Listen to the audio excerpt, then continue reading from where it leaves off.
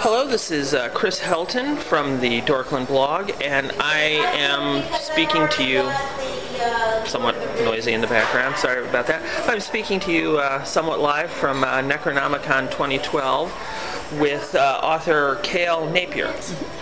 You want to say hello? Hello. You can just talk normal. Okay, good. It picks up just fine. Why don't we just start off with a simple question of, hopefully a simple question of how did you get started as a writer?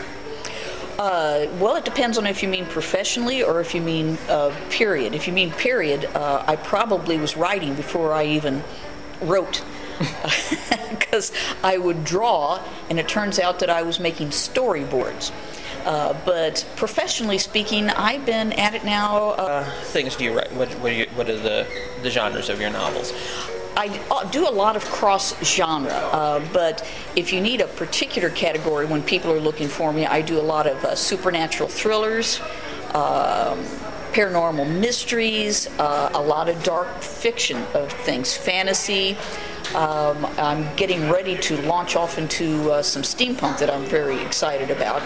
Generally speaking, if it's dark speculative fiction, I'm all about it. Now you are self-published, or are you? I began published with Berkeley Publishing, but yes, now I'm self-pubbed or independent. What for you have been some of the high and low points of the differences between being self-published and being with a publisher? I believe probably there actually, frankly, I think possibly because of the new age, the internet age, I do better now than when I was with Berkeley. Although I was with Berkeley in the last century, I was back in the 1990s. I was with Berkeley Publishing, and I will always be grateful for that opportunity. But you were pretty much on your own, unless you were a megastar. You were pretty much on your own for your own marketing and that sort of thing. It was much tougher to do back then. Nowadays, once again, that hasn't changed much, unless you are one of the big stars or somebody that they have decided that they're going to groom you specifically for that. Once again, most writers are still on their own for their promotions and that sort of thing. So one thing I think in the current market, it looks like even a lot of the big authors are having to do a lot of their own publicity anymore. Even more so, yes. Yeah. You see a lot of that even yet today. And you even see authors like Stephen King going out there and having to do getting online, or he does like a column for Entertainment Weekly irregularly. That's something you would probably never have seen like 20 or 30 years ago. Yep. Somebody of his level having to, do that sort of get thing. Out there and self-promote. Yeah, precisely. Yes, it's becoming more and more common, and you're seeing actually more and more established authors that were with an established publisher even going independent and going into self-publishing themselves. Yeah, I would imagine for the control, it's probably worth the hassle of having to, particularly if you're already doing all the work yourself, Yeah, I agree, 100%. It is tough work, and you do have to spend a lot of time. You do have to spend a lot of time on self-promotion. But as you pointed out, that is the new normal, if to overuse a cliche these days, for the publishing industry in general, whether it's independent or traditional. Now, what sort of, if someone was getting into self-publishing novels, what sort of advice would you give them? Well, not to sound trite, but the first thing you need to do is write a good story, of course. And that goes back to making sure that it's properly edited, to make sure that it is as flawless as it can possibly be. It's important to have a good support group where you're not only self-editing, you've got a good level-headed person, ideally persons that are going to give you honest and supportive critiques on what you're writing. So the thing needs to be absolute, whether you're self-publishing or going for a traditional publisher, you really, really need to have something as polished and professional as it possibly can be. That's, of course, number one. Right.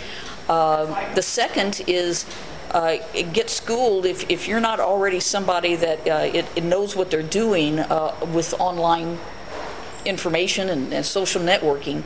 You need to get schooled on that. That is really an important part of it. So you need to have, obviously today, it seems silly to even say it, but you got to make sure that you do have a website.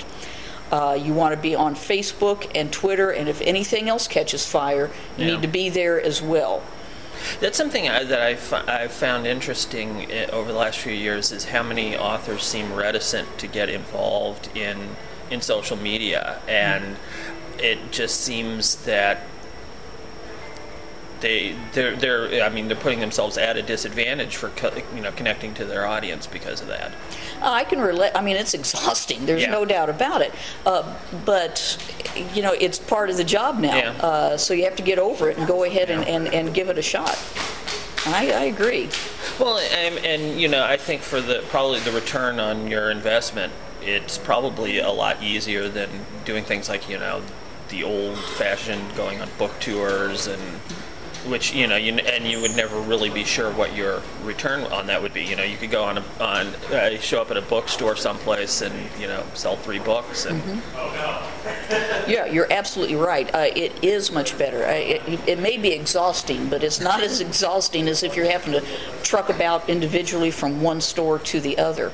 But yes, it needs to be part of your daily regimen. You need to begin to spend a little time every day, or at least every other day, taking care. I call it, tending my flock of sock nets is what I call it, and it's the central part, and it's a pleasant part. But yes, for a lot of people, they find it overwhelming, and I can understand that. It does take some work, but writing has always been work. There's always been that self-promoting part, regardless. Even if you have a traditional publisher that really puts the money behind you, you still have to be out there selling your wares. There's a lot of writers that wish that all they had to do was write and let somebody else take care of it. But frankly, that has never been the case with writing. Yeah, I mean, there's always been some element or another of having to sell yourself. Excuse me.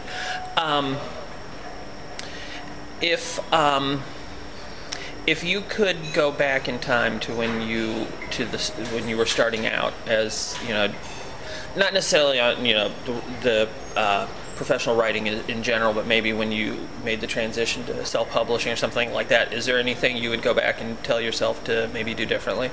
Oh, I can go way back and say the first thing I would have done was stay in college. I didn't stay in college.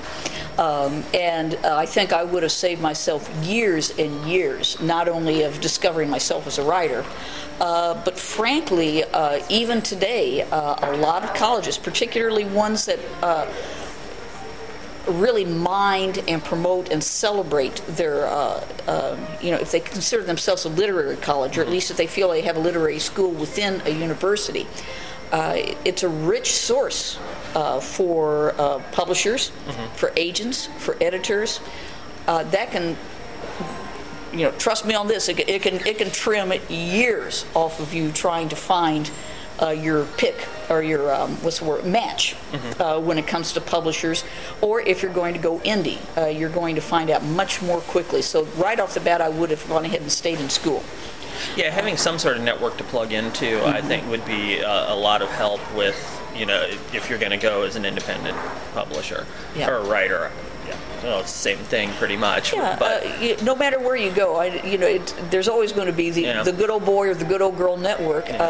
It would be nice if you could just spontaneously find what you need, but there's no industry out there, whether we're talking literary or ditch digging, where it doesn't help to know people in the business. Now, what's the next thing that you've got coming? You mentioned you were working on a steampunk thing. Yes, the first thing I'm going to do is finish up the Full Wolf Moon trilogy. The third and final book should be out no later than the first half of next year. And then simultaneously, I'm very excited about, I've been very, very interested in steampunk now for a few years. It just fascinates me. So I have come up with what I think is a great idea for a steampunk novel. And it's also going to fit very well as a young adult novel, which I've become more and more interested in that. Not specifically because it's the next big thing or because that is the kind of thing that quote unquote I get that a lot. You should do young adult because it makes you money. It's difficult for me to write that way. But if an idea kind of grows organically around those concepts, I'm all for it. And an idea has grown organically that is both simultaneously steampunk and young adult, so I'm very excited. Now, what is it about steampunk that appeals to you? The elegance, that's primarily it. Just the total elegance of the concept of it. Does most of your audience, would they be familiar with steampunk? Okay, well then there's no reason to go into exactly what it is. Yes, I guess it was 5 or 6 years ago I saw when it was really starting to take off in the convention circuits. And I was at Jacksonville at the Ancient City Fan Con. And 4 guys walked through with the first outfits I had ever seen and most people there had ever seen. And they just floored everybody. It was wonderful. And this, of course, was even back in the day when almost everybody in steampunk was completely creating their own costuming. Right. And many, many people still do, but now there's become a market for that sort of thing. But these guys, it was all homemade, and what they did was just astounding, and they just blew us all away. Yeah. And, the elegance of it, the concept of it is just rich for good writing material, I think. Well, you know, I think that also brings up an interesting point, because I think there, in the last few years, there's really been a big resurgence across the board in a lot of creative subcultures of the whole DIY aesthetic, whether, you know, it's steampunk people making their outfits, or, you know, it's authors that are going out there and making their own books from scratch and, you know, doing it all themselves. I think there's been that sort of resurgence of you know, do it yourself. Yeah, well, it's a lot of fun, and hands-on stuff isn't something that we get a lot of anymore, so I can understand why that's become so popular again. Now, why don't you tell people where they can find you online? Best place to go for the nucleus would be www.klnapper.com. That would be KL, then N as in Nancy, A-double-P as in puppy, IE.com. And from there you can find my author page on Facebook, you can find my Twitter feed, and all the rest. All right, well, thank you very much for taking the time out here at Necro to talk with us. Thanks, Chris.